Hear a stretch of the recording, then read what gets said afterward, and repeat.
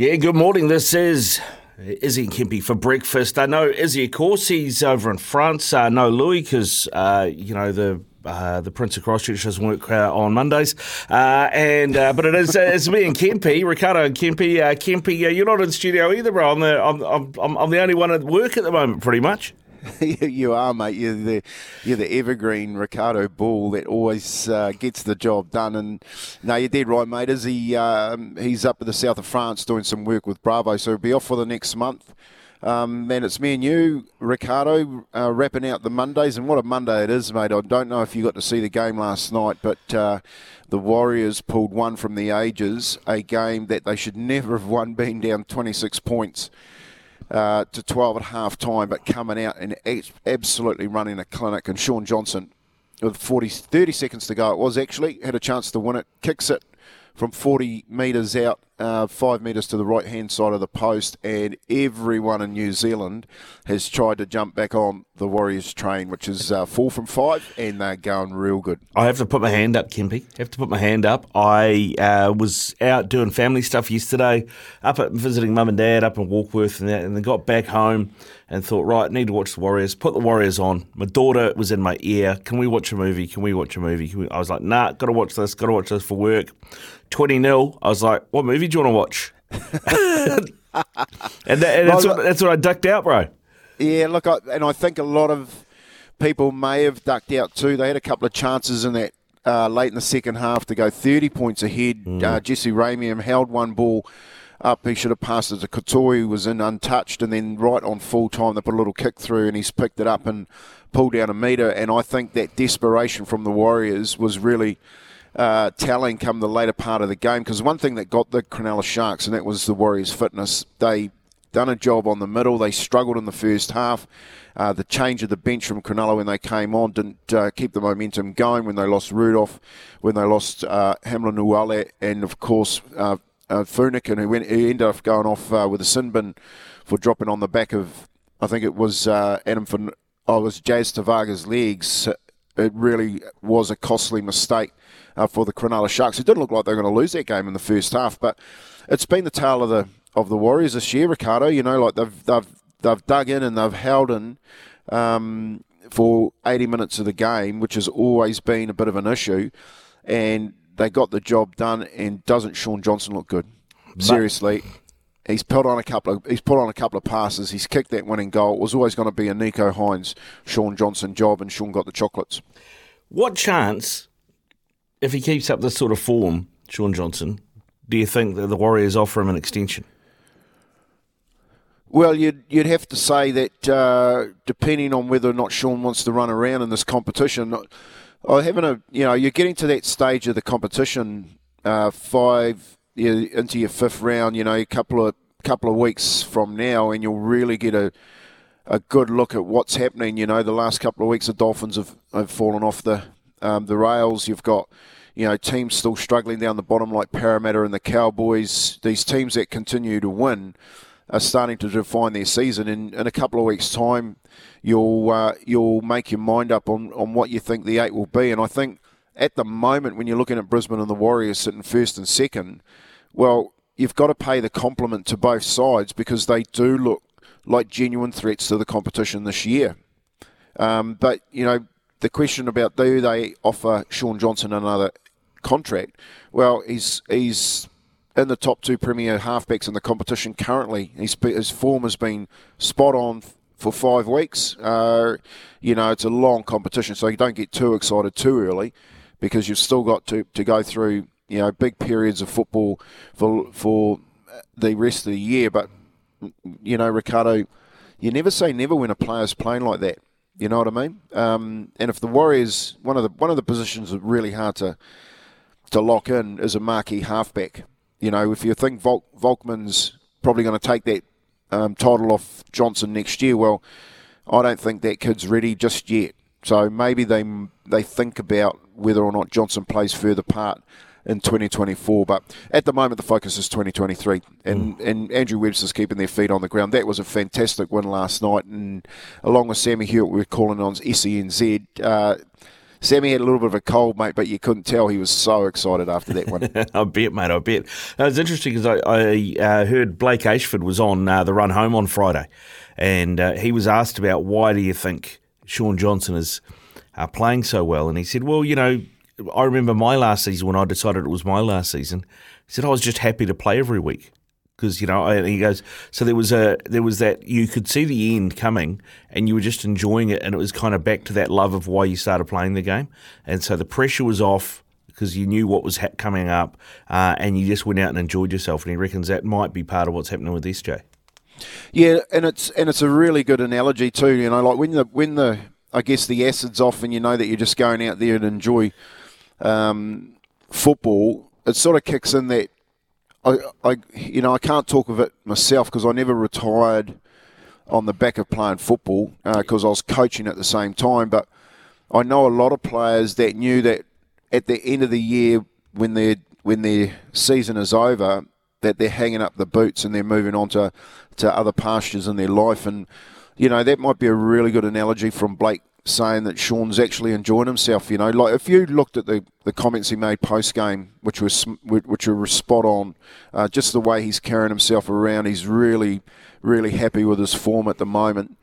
There's no reason why he doesn't decide to go out on his own terms. And I think with a player of that caliber, when you're a player of that caliber, it's really important to go out for the right reasons and not drag yourself through, I guess, a memory that people are always going to have, and that form's really poor. If he retired last year, people will remember Sean for all the wrong reasons. This is the type of form that you really want to consider. Is it worthwhile going around again? I don't want to be talking about retirement yet because there's still a long way of the season to go, but, raising the question, the ball's right back in Sean's court.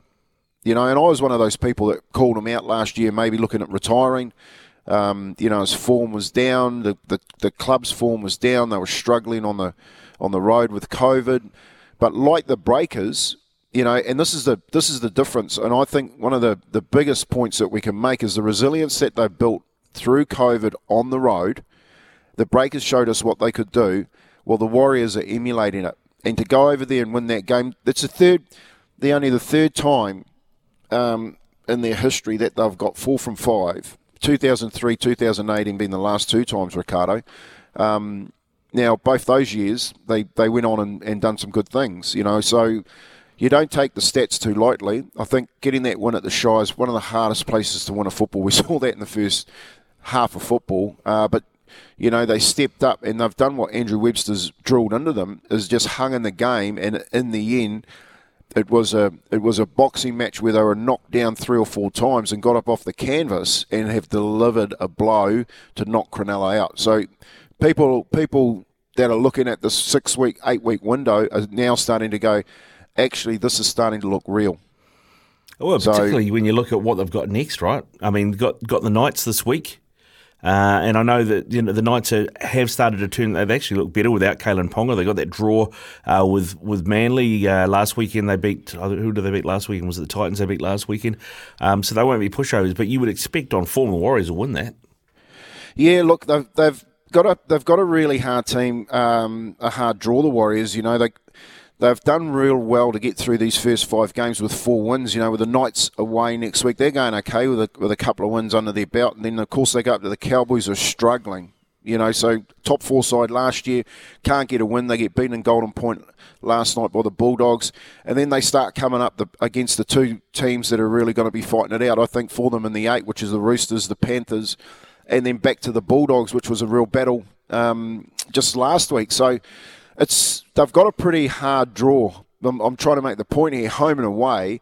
What's really good about this Warriors team this year is that the win away is really important. Build a fortress at home. Me and Izzy talked about it last week. If you can build a fortress at home and win those games at home, then when you get these ones like that against Cronulla away, then you're a serious threat.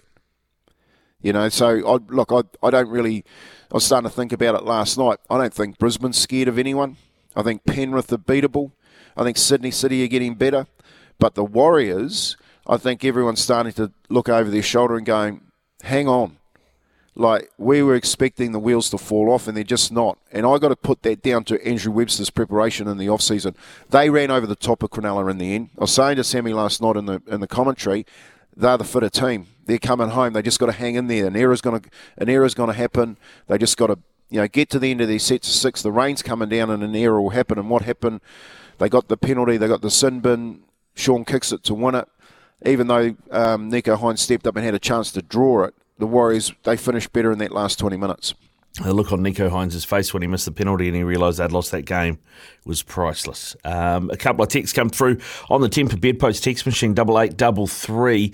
Morena lads, up the Warriors, best game I've seen by the Warriors in so long. Kempy, where do you see Luke Metcalf coming back, and will he ride the pine? Well, look, I think Luke Metcalf is a great little acquisition and another good player to come back in the side. He looked real good in the off-season. And I think that's another reason why Sean's form is at the top of his game, because he knows that Luke Metcalf will come back in and he'll slot into that half position with Tamari Martin if needs be. And that's another part of this Warriors side that Andrew Webster has built, is that he's built it around players knowing that they have to be in form. Otherwise, he'll make the change. Like with Volkman, a coach would be thinking during the week, well, am I going to put Ronald Volkman in the side? Okay, he struggled in the first half. They go down that right side, get a couple of easy tries, 2-3 tries down that right side. It looks like the wheels are falling off. The decision with Volkman is a poor one. And later on in the game, which is what I thought should have happened earlier, he put Dylan Walker into that 5'8 position. He ended up the game there and closed it out. But it just goes to show you that Andrew Webster isn't afraid to put people in positions if need be.